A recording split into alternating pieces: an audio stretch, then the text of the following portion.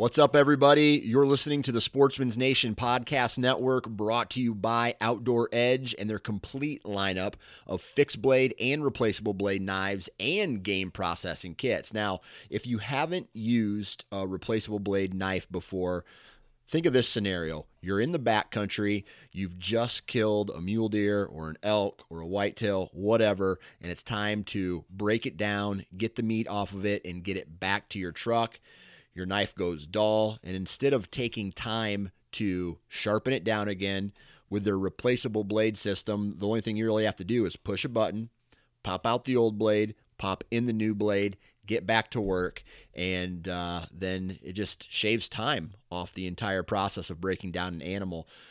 These blades are the sharpest and strongest replacement razor blade knives available, with blades that change safely and easily at the push of a button. So if you want to find out more information about Outdoor Edge and their complete lineup of replacement fixed blade knives and their game processing kits, all you got to do is go to OutdoorEdge.com. And while you're there and you decide to make a purchase, enter the discount code NATION30, NATION 30, and you're going to save 30% off of your purchase.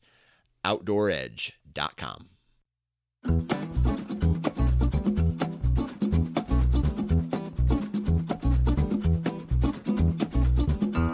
What's up, everybody? Welcome back to the Iowa Sportsman Podcast. I'm your host, Dan Johnson, and we have a really fun episode today, and I'll tell you why, personally, I like this episode, because I get to chat with my good buddy, Steve Wiseman, and for a very small moment of this podcast, we get to talk about things like fish fries and our favorite side dishes. And I'm not going to ruin it right now by telling you what my favorite side dish is. You're going to have to listen to the episode. But I love these kind of podcasts where we have an agenda and we start talking about things that aren't on the agenda, and we don't get to one of the main topics, which means that we get to push it back, and I get to talk to my buddy Steve Wiseman again in a couple weeks. So today's episode, we're going to be talking about two things. Well, three if you count the BS session that we have up front.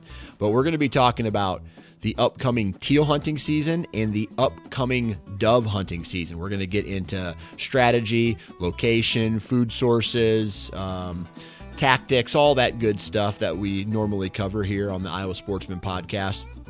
But before we get into today's episode, I want to talk a little bit about QuietKat electric bikes. Now, if you've never ridden a QuietKat, you need to find a dealer and hop on one and give it a test drive, because they are, first and foremost, fun to ride. It's an electric bike, right? And this electric bike has a couple different options. You can have a pedal assist, which means when you pedal, the motor assists you in going up hills, going long distances, and you have a throttle mode where, hell, if you don't even want to pedal, you can just hit the throttle and go. Me and my wife recently were in Colorado, and we all know that Colorado is steep and bigger than Iowa. And we took some of those e-bikes out there, and we went up some pretty steep and rugged terrain, and we were able to handle it very well. There's an easy learning curve with these bikes, and it's absolutely awesome. So whether you are getting older, whether you have to go a long distance from your truck to your tree stand, or just putzing around your farm, checking trail cameras, checking fence, checking livestock, anything like that, I think a QuietKat would be an absolutely great accessory to have in your arsenal, whether it's on your farm, on your lease, or just to have fun in, putzing around the countryside. So if you want to find out more information about QuietKat, visit QuietKat.com, and it's cat is spelled with a K, QuietKat with a K.com. Check out all the different options that they have, and check it out. So we've done the commercial. Let's get into today's episode with Steve Wiseman. 3, 2, 1. All right, on the podcast with me today, I feel the amount of times that he's been on, I can call him a regular now. Mr. Steve Wiseman, how you doing, man? Hi, Dan. Doing great. How are you doing? I'm doing good. We've weathered the storm here in eastern Iowa, so to speak. Things have kind of gotten back to normal. I have water, I have power, I have Wi-Fi after 6 days without it. So that's good. And now I'm starting to get ready for the hunting season, shooting my bow a lot more, getting all my gear ready. Have you been spending some time on the boat? I have. I'm starting to think about some hunting seasons and some fishing seasons. And this time of year, I like to chase deep water bluegills on West Okoboji. So I'm doing that and fishing a little bit walleyes on Big Spirit and catching some perch along at the same time. Starting to think about the hunting seasons, but I'm 72. I kind of let my son, who is 44, kind of take the lead in that type of thing anymore. I figure I paid my dues, and it's time for him to start carrying this fat old man around. So that's how it works, right? I mean, it's almost like an extension of life. Well, hey, man, I've gotten you this far. Now it's time to help me out. That's right. And in all honesty, he does a great job of it. Right. We argue and bicker and stuff like that. That's just kind of our kind of relationship. But yeah, we care deeply for each other, and he's taking care of me now. Now, wait 1 second. What about when you're on the boat now? Who's in charge there? Then that becomes an argument. I knew that was the answer. I've still got my ways, and he has his ways. Right. And, but it works out. It works out. Good. Well, I'm excited to have you back on the podcast because we always get into some really good conversations about things that are happening in Iowa, and we don't need to go into any detail, but we both know that 2020 has been an absolutely crazy year.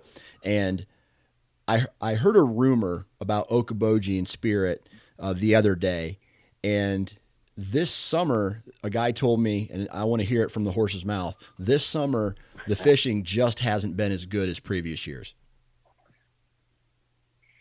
I beg to differ. Okay, there we go. The truth comes out. I really do. In some respects, it isn't. In some respects, it is. I have seen more people fishing, I think, than in the past. And I know talking to colleagues in Minnesota, that they're blowing the lid right off the top of fishing license sales. Yeah.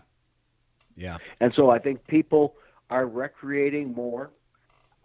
We see more people planting gardens, more people doing stuff around their yards, more people walking trails, biking trails, more people bird watching, kayaking, things like that, being able to social distance and to get outside. Yeah. Because we know, you and I both know, Dan, that nature is a great healer. Oh, absolutely. It always is. I don't care if you're an indoor person or an outdoor person, to be able to be out there and just experience that quiet, the solitude, to see those things in nature, things like that, that's healing. Absolutely. Now we come back to our lives and we have the pressures of COVID, and we have the political battle between the parties that, to me, is just crazy. No. You don't even know what's true anymore. Yeah. I mean, it's just crazy. But as far as fishing goes, the walleye fishing on Big Spirit from June to the middle of July was unbelievable. Okay. It was crazy. It was that good. Everybody getting limits? Lots of limits. Yeah. Sometimes you had limits and you couldn't keep them because they were slot fish. Oh, yeah. Or they were too big. So you were catching anything anywhere from probably 14 to 22-inch fish with a lot of regularity. There was one day, this friend and I have a pontoon that's on East Okoboji. He has one that's on Big Spirit. So we can kind of go the best of both worlds and never have to trailer a boat. And this was in June, mid-June. We were drifting with a pretty strong wind on Big Spirit. And we were fishing in an area where that had, it was probably 10 to 12 foot deep with weeds up about 4 to 5 feet off the bottom. And we were using spinners and a bullet sinker so we didn't get caught in the weeds over the top of those weeds. We had 4 hits. 4 rods went at the same time. Just crushed them. Okay. And we're using pretty long, flexible rods, so they have a tendency to load up and they'll almost hook the fish. So that was not the problem. And we had 3 of them in a rod holder, and one of mine was not. Well, Bill had one on. He got his in a net. I took his other rod and reeled it in. Now we have 2 walleyes in the same net. And one's about a 20 and one's an 18, so they're both going back. But I looked, my one rod in the rod holder is pounding. The other one that I had just sitting along the edge of the boat was going out of the boat. So I take off. Now think of the speed of a 72-year-old fat man. You still got it. I took off. I stepped in the net, got my foot wrapped around one of the lines. So I'm pulling a fish and a rod tip, and Bill is yelling, "Watch out for the rods." And I'm going, I got to get the rod before it gets out of the boat. Finally, I got my foot untangled, and I got over there, and I saved the rod just as it was going over the side of the pontoon and grabbed it. And I got that one in. The 4th one, I raised it up, and being a fool, I tried to swing it in the boat, and it fell off. But we just had crazy days, crazy days like that. And a matter of fact, 10 days ago, I went out, and my daughter's boyfriend we were going to have his birthday party. He wanted fresh fish. We were going to have 8 people. And the bite hadn't been really good. It kind of slowed down. And we were on Big Spirit. We were fishing 6 to 8 foot of water, weeds 4 to 5 foot up, sometimes to the top, using that spinner and half a crawler.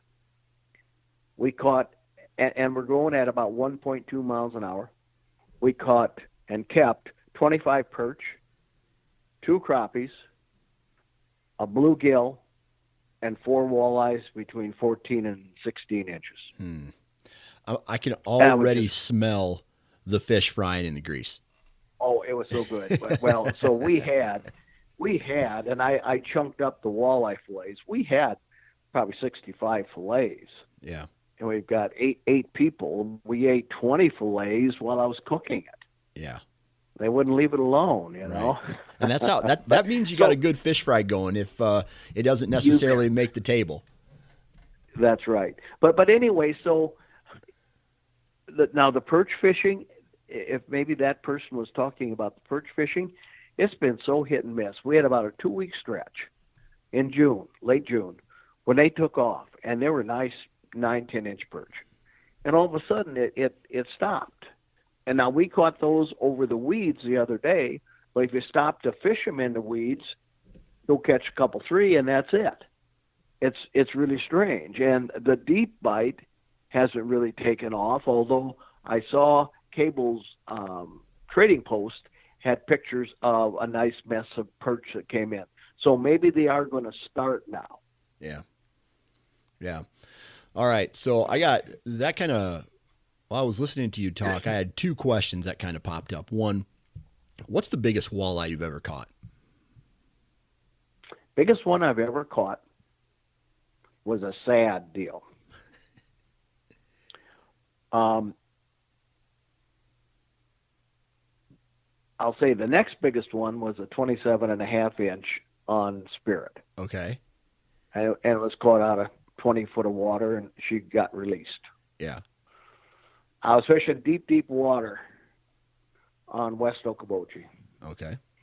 And probably deeper than I should. Well, I know it was deeper than I should have been.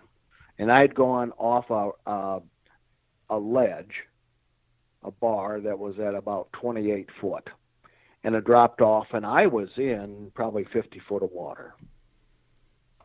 And I hooked this fish, and I got her up, and it was a 28-incher. Yeah. And beautiful fish, but she wasn't going to live. Okay. She came out of that deep water, and the swim bladder was up, and people can say you can fizz them and stuff like that, and I know some people do, but for all intents and purposes, from my viewpoint, she was going to die. Yeah. And so I took her home and cleaned her. Yeah. And I've never fished that deep like that again. I just don't want to do it. And I know the fish are there, and I know I can catch them. Yeah. But that's just kind of my unwritten rule, and I've taught my kids and my grandkids that we just don't do that. Right. I'll tell you what, my father-in-law, he doesn't fish deep anymore either for that exact reason. Yeah. Yeah. So I've seen fishing tournaments where they've done that, and a few days later there's dead walleyes. Yeah. Yeah, that's never good. No. And that's your brood stock, and it's just not worth it. Just isn't. Yeah. So I've never caught a true pig. I did catch up in Lake of the Woods ice fishing one time. I caught a 24. Okay. And she was so fat that when I held it out, and my son had a 25, she dwarfed that 25. Yeah. But yet she was only 24. Huh. And how much did she weigh? I didn't even wear her. We put her back. But she had the girth to be my 30-incher. Yeah. Yeah. She was kind of built like me, I guess. Now, on a more positive note here, I want to hear on your fish fries that you have, what side dishes are you a fan of with your fish fries? Well, at this time of year, I'm a fan of good old Iowa sweet corn. Yep. I'm a fan of fresh tomatoes. Oh, yeah. And there's a time when you have fresh green peas and new potatoes. Yeah. And you cream them. Yeah. Oh, don't talk anymore. Oh my God. Don't talk anymore. Now you can also add cucumbers and onions to that. Yep. In a vinegar sauce, and let that sit for a couple days. Man, you put all that together, it doesn't get any better than that. It doesn't. My mom I makes will that. add one more. I'll add one more. Okay. My friend will deep fat fry green beans. Mm. And let me tell you, they're breaded. Mm-hmm. Green beans and flour and something else, and any kind of stuff you want to put on it. And oh my gosh, yeah, you start eating those before you eat your fish. You're almost full before you start your fish. Yeah, I feel you. Yeah. You were saying something about your mother. Oh, dude, what is she? She makes those new potatoes, peas, and the cream sauce that goes with it. And you better be first in line, because if you're at the end of the line, you may not get any. If my last meal, if I could pick something to eat at my last meal, that would be one of the things. Have my mom make those for me, man. That's it. It's just, I don't know. I can't talk about it anymore because I'm gonna go down and eat a second supper. It's so good. And then I'm really simple with how I fix my fish. I fry in virgin olive oil. Yeah. And I get it really hot, and then I use flour. Yep. And shredded 3 cheese, Parmesan, oregano, Asiago, and some other. There are 3 cheeses, and they're shredded. And so I put that in with the flour and salt and pepper it, and then I wet that filet before I put it in, and then I dump it in a bag and shake it up, put it on, and as that bottom is frying, I'll take fresh shredded cheese and put that on top and let it melt and for 2 or 3 minutes, flip it over, and it browns underneath, and then you put more cheese on the top of the side you've just cooked. I've never tried that. I'm gonna have to try that now. Oh my gosh, it fries up crisp. Yeah. And I just make sure when I put it in my little thing that I take a paper towel and just kind of get the extra grease off the filet. Yep. Because that can be kind of greasy. But I tell you what, I had a teenage girl, I had a 7th grade boy, and I had a 10-year-old granddaughter, and let me tell you, they pigged out on that. Yeah. I'll tell you this. They really did. So if I could control the world, right, and have cream, peas and new potatoes every time, that's what I'd have.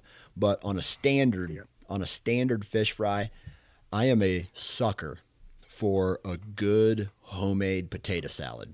Oh yeah, fried fish. You were reading my mind. My mother-in-law was the guru of potato salad, and by golly, my wife beats it. Really? I never thought she could, but she does. Yes, the family always is asking for my wife's potato salad. Yeah. Oh, God. Yeah. And then my grandma on my mom's side makes a really awesome potato salad. And then my sister-in-law, she makes this bean, like pork and bean recipe that she puts some vegetables in, and she puts a little, some brown sugar in it, and she puts like some ground beef in it. Oh man, that right there. That's good. There's only one thing to do after that meal, and that's sit in a chair and go to sleep. That's the only thing you can. I'll sit in a chair and watch my twins win. That's what I'll do. Yeah. Well, Iowa football's out of the question this year, so there's not much I can do. Just hunt more, I guess. No kidding. Yep. Well, thank goodness we do have our outdoor recreation. We really do. Yeah. And I think we'll see more hunters out this year. I really do. Yeah. Well, let's change the topic and get into what we were originally supposed to talk about. Supposed to? Yeah, supposed to. But I tell you what, you start talking about food with me, I'll talk about that all day. So, we got some season openers coming here September 1st, and that's the teal and the dove season. And I know you're a waterfowl guy. So let's kick it off by talking about this teal season that opens September 1st. And I'll be honest, I'm not a waterfowl guy, so I'm going to rely a lot on you to kind of lead this one. But so it's September 1st. What are the teal doing this time or that time of year on September 1st? I mean, are there big flocks of them? Like, are they migrating, or are they? Well, teal are really wimpy. Any type of cool weather, it might be a low 40s night, and they skedaddle. They just get out, and they'll do that all along the flyway. And the hope is, if you're sitting here in Northwest Iowa, that there will be a upper 30s degree night, 100 miles north to about 20 miles north, and then it'll be 45, 48 degrees in where you're at.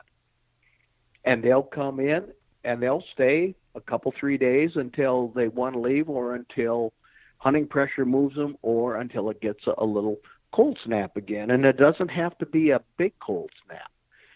And you can see it on, say, this afternoon. If there had been a cold snap yesterday, you'd look around at the sloughs and you'd see these little, mostly blue-winged teal. There's green wing and cinnamon too, but mostly they would be blue wings. And So it's really hit and miss. Okay. But when they're there, it's just awesome. Yeah. It really is. Now, it starts September 1st, and it's a 16-day season.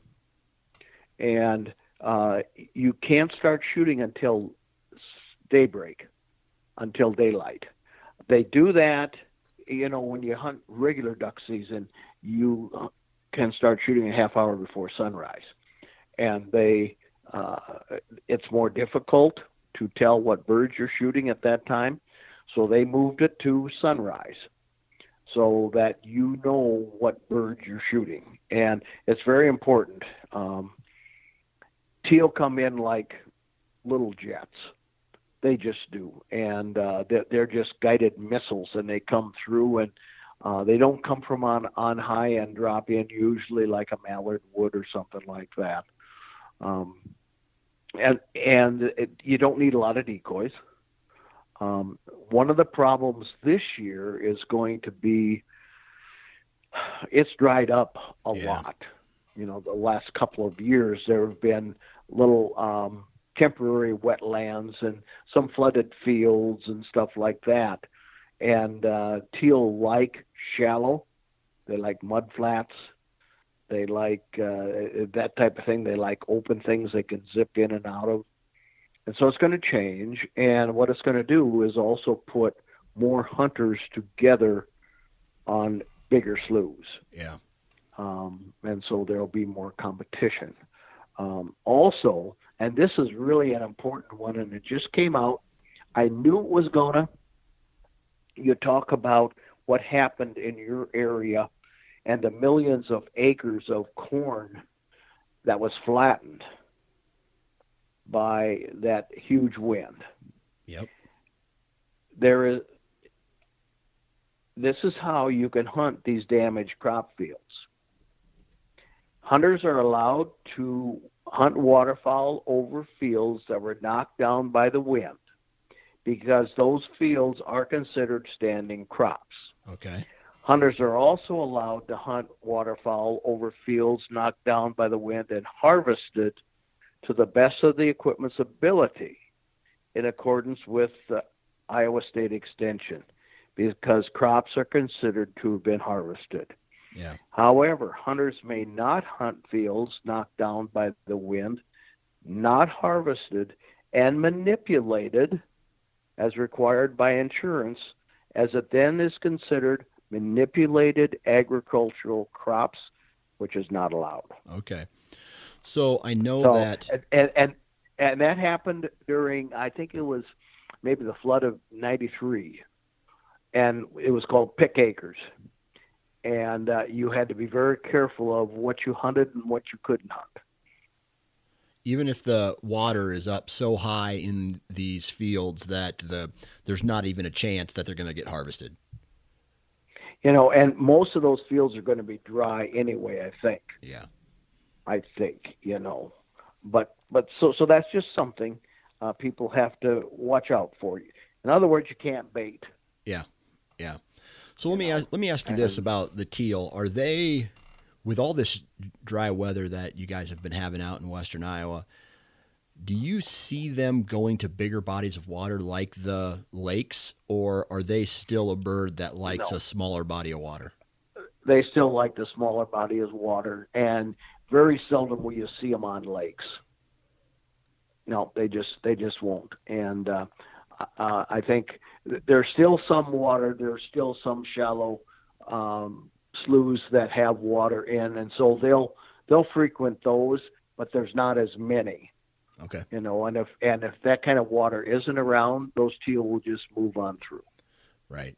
So they just if it's too dry, they just fly over and they'll find what they're looking for. Okay. Yeah, that's right. All right. Yeah. So in relationship to where some of these sloughs are, whether it's in a big woods or an ag field, when you go to hunt them, what are you looking for as far as an ambush point? Well, you always want to hunt with the wind to your back, if you can, or at least a side wind, because that's the best way that they can land is into the wind. Okay. Teal are a little different because they'll come bombing in and swing and they'll barely be over the cattails, and lots of times you'll just hear it, and by the time you see them, they've gone through, or they've landed, and by the time you get ready, they're up and gone. They're not like the ducks that come from on high and circle like a mallard or that type of thing. They're more little dive bombers. They're little jets is what they are. Okay. And it's going to be smaller sloughs. You want to have it open so that they can see what you're doing, and a lot of people just throw out some mallard decoys and stuff like that, maybe the hen decoys. Some people do have teal decoys just because you're hunting teal, but that's not necessary. Some people will use a little winged automated duck wings, a duck, a teal. They have mallards and they have teal and they have geese, and they're motorized, battery operated, and you just kind of push the little button and the wings start to go. Okay. And they're a good attractant. Where do these where do these sloughs need to be located? Or because sometimes these sloughs can be in, big timber. Sometimes they can be maybe a wetland that's off of an ag field. Are you looking for a specific type of slough? I guess what I'm asking is, what's the food source that they eat? Yeah, they're eating what's in the water. They're eating the seeds and stuff like that. And so you're looking, a really nice shallow wetland by in an agricultural field area would be awesome.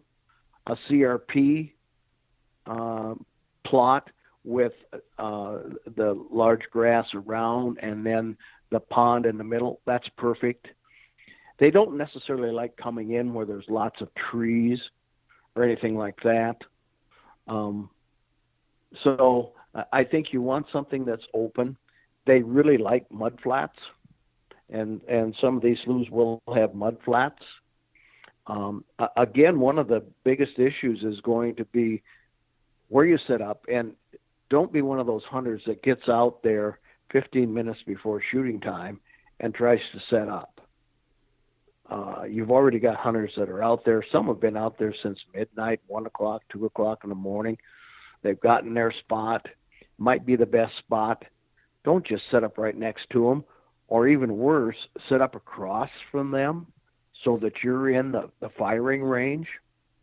Crazy to do, but people do it. Yeah. And it makes things really ugly, really ugly. Yeah, yeah. So how popular is teal compared to geese and mallards? I don't think it's as popular. This is my personal opinion.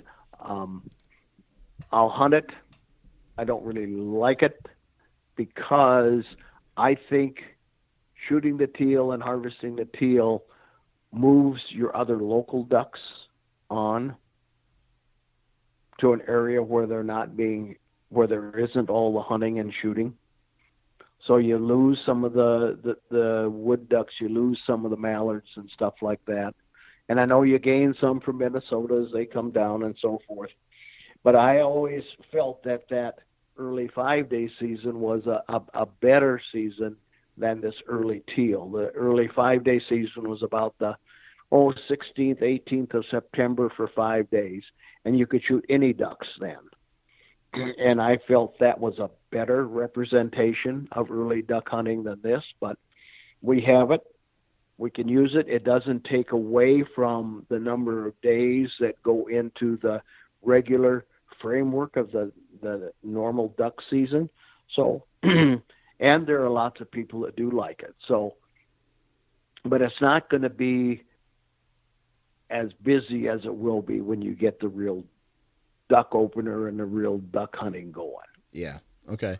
So with that being a limited, like a 16-day window, I would assume that the guys who are teal hunters are going to be out, and it might even seem pressured depending on where you're hunting because of the shortened window. Right. Okay. Right. All right. Right. Yep. So. Yep. And limit is 6. Okay. And obviously you have to use a plug in the chamber. You have to use steel shot. All the things that you normally would. Have to have your state waterfowl. Have to have your federal waterfowl stamps. Have to have all that stuff. Gotcha. So let's see here. Are teal pretty predictable? I know a lot of it. It sounds like a lot of it has to do with water levels, how much moisture sitting on the ground, where the sloughs are at. But are they pretty predictable as far as them coming through the same time every year? Is it off by a week? No. No? It just depends on what the weather does.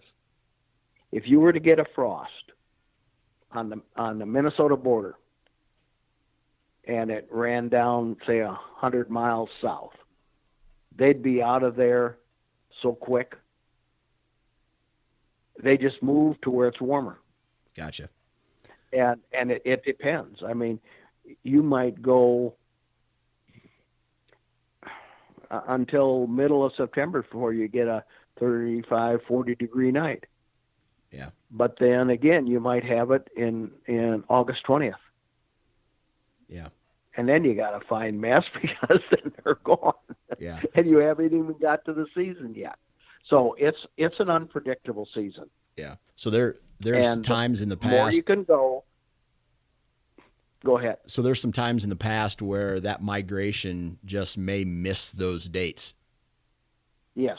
Okay. That's right. And it just tough. And there's times if you hit it right, you're going to have lots of teal. Okay. What are other than you mentioned the weather, and we talked a little bit about the moisture, if a guy is, 2 days away from season opener and he's thinking, hey, maybe I do want, he wants to make a decision on whether he should buy the tags and license or not buy it. What are the best conditions, altogether? Well, best conditions are to get a cold front 100 miles north of you and let the teal get into your area. And I've seen that happen. I've seen them come in on a Thursday afternoon and you go by these sloughs and man, there's teal. Yeah. And then the temperature drops to 35 that night or 38. And the next day there isn't a teal to be found. Yeah. And so I think, I really think you want mild conditions. You want to have a breeze to make them work with the wind. I think sun doesn't matter unless you're looking into the east. Then it really matters. But so I think it really has to do with what the weather is around you, and with our weather that we can track now. I mean, you can look and go, looks like next Wednesday, looks like up around around Lake Minnewaska up there, maybe down to Wilmer. They're going to get a pretty good cold snap. I think we ought to be ready. Awesome. And I mean, you can do that just looking on your smartphone. You can see that, and they hit it pretty close, except for that big wind that you guys got nailed with. Nobody saw that one coming. Yeah. But so anyway, we have a better chance now of doing that than we did, say, 20 years ago. Okay. Again, it depends on if you're working. If they come through on a Wednesday and they're there Wednesday, Thursday, and you're working until Saturday, you probably will miss them. Yeah. Yeah, that's a tough one to be prepared for. It's almost like you have to be willing to know that there's a possibility the season could just go really bad. Yeah. Okay. Yeah, you don't know. Yep. So anything else about teal that people need to know before they go out and start hunting them? Well, I think it's good to have a trained retriever if you can. I don't know how many times retrievers have saved us birds that get downed in tall cattails. Maybe they sailed 50 yards or something like that. And that dog is a hunting dog for a reason, and they've got a nose. And that's conservation at its greatest. And the second thing, of course, is not to shoot a Hail Mary shot at 80 yards. Yeah. Because if you do happen to wingtip it and they fly 150 yards and sail down, you're never going to find them then, and they're going to be a dead bird. Yeah. Yep. That's great advice. Let's see here. Calls. You call them? Yeah. Although I mean, you can call too much. Yeah.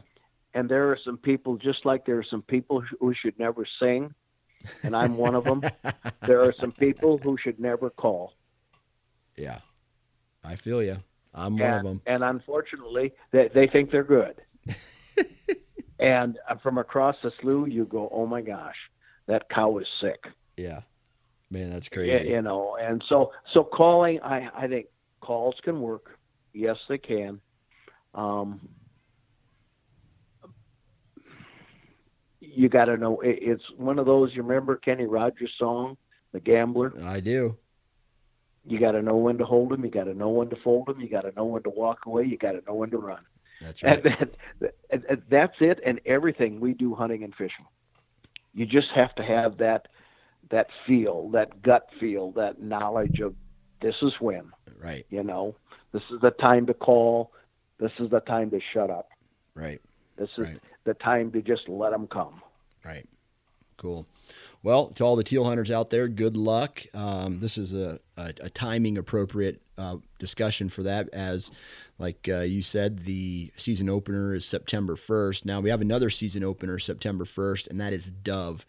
And that's the dove season. Yep. I can remember a high school coach of mine from Mount Pleasant who got really excited. And correct me if I'm wrong. For a while there was no dove hunting season in the state of Iowa. And no, we never had it. Right. No, we did not. And could you still shoot them, or were you not allowed to shoot them? You were not allowed to shoot them. People went to Kansas. They went to North Dakota. They went to South Dakota. Went all over, but Iowa did not have it. And the commission was able to get it in. I think it was maybe 2011 or 2012. I may be off by a year or two that they got it. And we have, I think, they say about 40,000, I think, people take to the field after dove. Yeah. And it's a very popular sport. If you're going to go, you better take, and there are doves around, you better take a couple boxes of shells. Yeah. Because where a teal is a jet, these are acrobatic airplanes. Yeah. And you never get a straight shot. Yeah. If you do, count your stars and go play the lotto, because you don't. They dart at the wrong time. They go up at the wrong time. They swoop at the wrong time. And it's always when you're starting to squeeze off on the trigger. Right. Right. And the worst thing to do is flock shoot. Same with teal. Don't flock shoot. And it's so hard not to, because you got a flock of 20 or 30 of them, so you're just shooting right in the middle of them, and you should get something. And it's amazing how your shot can find holes. Right. Yeah. You know. So I see doves all over the place now. I mean, they're sitting on power lines. They're in trees, me walking, to the tree stands, or me checking my trail cameras. They're in my yard sometimes. But where and how are people actively shooting them? Okay. On a lot of our public hunting areas, the DNR will go out and they will make a food plot for the doves. And right before the season, a few days before the season, they'll knock down part of that food plot. Now, it might be sunflowers, it might be sorghum, whatever it might be. But doves like to be able to land on that dirt ground and eat their seeds and stuff. And with the disked up or cultivated up sunflowers and sorghum, that kind of stuff, it's just, that's a great place to be. And the remaining part of that field is a great place to just blind up. Just get a couple rows back or kneel down or whatever, and you've got the perfect place. And if you've got some water nearby, and most of these public places will have a little pond or a slough or be by a lake or whatever, and that's perfect. And if there are trees in a distance where they roost, now you've got the three things that they need. You got food, water, and a place to roost. That's a perfect place. Now, to find out in your county, Google Iowa DNR food plots for doves, and that'll come up, and you can click on that, and then they have all the counties listed. And you can click on, say, here in Dickinson County, I think there are 5 areas that have food plots. I think Clay County has 5. Emmett County has 4. And so you can click on them, you can zoom in, you can see where they are, and you can then, say 4 Mile does. Well, you can go to 4 Mile and you can take a look at it and see what it looks like and stuff like that. Now, there are some areas where farmers may have had some oats or wheat. There's still a few fields of those, and if they combine those, and that's still left, that's a perfect place for doves. And I know a lot of high school, college kids will do that. They'll go around and find a farm where they have taken down some corn for silage, or they have done that with a wheat field or something like that. And that's where they'll go hunt. And on a private, it's even better because you don't have any other competition.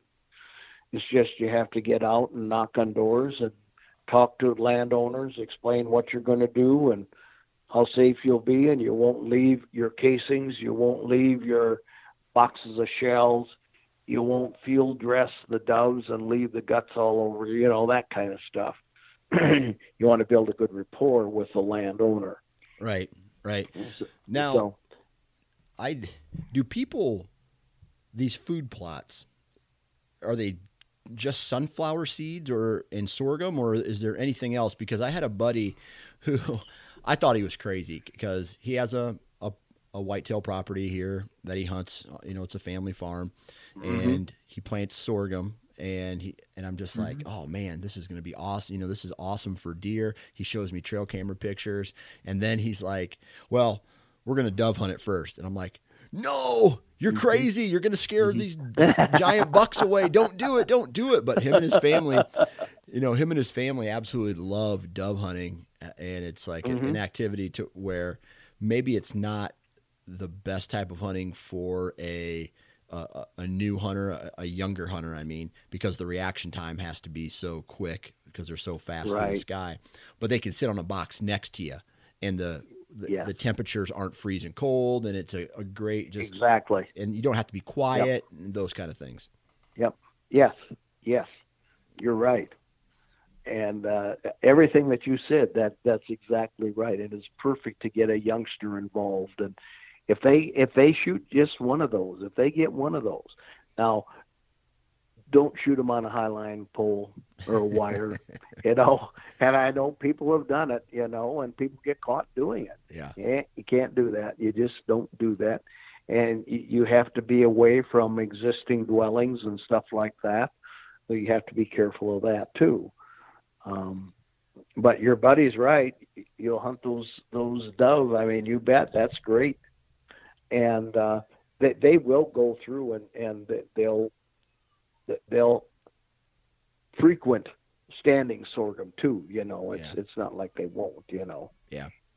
He's got little like lanes and shooting like half circles or whatever cut out in this field, and he's got it all prepped out and whatever. And I just think he's crazy because it's a little bird, and I get excited for big deer. So But you know that little bird, if you take the breasts, Yeah. and you marinate them, say in a good dressing like a Russian dressing or something like that, Italian dressing, and let it sit, and then you grill them, and you don't want to overcook them, and then you match them with jalapeno poppers, cream cheese, and bacon wrapped. What an hors d'oeuvre to watch the Hawkeyes that you don't get to watch this year. Right. I hate to say it, but we might have to support the Cyclones this year because the Big 12 is playing. Yeah. I'll believe it when I see it. Right. Yeah. So that's a whole nother topic. Yeah. Are there any other tactics to dove hunting, or do you really have to find a good food source for them where they congregate, as opposed to like if I just want to go sit on, a field entrance or something, they're not just going to randomly fly by? Well, watch the flyway, watch where there might be food, watch where there's water, watch where there's a place that they can roost at night, and get in between. You may want to just go to that water and put out a dove decoy, a little spinner decoy, and sit there. You'll get your shots. Yeah. You'll get your shots going to it's like World War X when it really gets going. It is. They're shooting all over the place. Yeah. Because like you say, you see doves so many places you go. Everybody does. Yeah. Is the flyway for doves the entire state of Iowa, or does it follow the waterfowl flyway? I think a lot of the dove that we'll shoot will be local. Okay. A lot of them will be, especially that first week or so. They've been raised and born and raised here, and they're just there. And every year they populate. And there are migrants, of course. There are. I've seen a lot of doves. If you happen to have a field maybe that has been cut, say alfalfa or something like that, and it's been rolled into big bales or something like that. That's a nice open area, and they can dust there. They can get to the ground. That can be a good area. Yeah. Again, if you have the water and you have the roosting area, that's key. Yeah. Yeah, it makes a lot of sense. Are people, other than retrieving them, do people use dogs to dove hunt at all? Oh yeah. Okay. They do. But and it's just like with the teal, you're going to have hot days, and you got to have water for the dog. You got to have water for yourself. Yeah. That's very, very important. And you want to get those doves on ice as fast as you can. Yeah. You don't want to let them sit out there in the heat for 5 hours. That's not real good for having a good table fare right later in the day, Yeah, makes a lot of sense. Any other insight on dove hunting that we need to be aware of? How long does that season run? Oh gosh, it runs to November. Okay. But they'll be long gone. Except, and we do have a lot of doves that do winter over, and but you'll find them in additions, neighborhoods. They're at my feeders eating. Yeah. We have doves that are there year round. Yeah. And so you'll have some that stick around, but usually when it starts to get cold, your main flock of doves leaves. Yeah. Yeah. Well, I tell you what, Steve, we had planned to talk about some nighttime fishing, but I think what I'm going to do is I'm going to cut it off here because we're coming up on time, and we're going to probably... See, you talk too much, Dan. Yeah. See, now, I've been trying to listen. Right. I hear you. But But we've got time, if you want to do another podcast down the road, because Absolutely. The nighttime fishing probably really won't get going until in September. Yeah, absolutely. And as a little preview, we'll talk wading, and we'll talk trolling from a boat at night. And you're also going to share a funny story with us too. Oh my, yeah. So it's funny now. Yeah, that's a preview for the next time that we get Steve on the podcast. But as always, Steve, I really appreciate you taking time out of your day to hop on and give us some insight on all the stuff that and you've had experience with. And I'm looking forward to our next meeting. Well, thanks. And as always, Dan, I don't want people to think that I'm an expert. I'm far from an expert. I just have a lot of years of good experiences and bad experiences, and there are people out there way more knowledgeable that will give you the real science and biology of things and so forth. But just from an avid outdoors person, this is how I see things. Absolutely. Well, Steve, until next time. Thanks, Dan.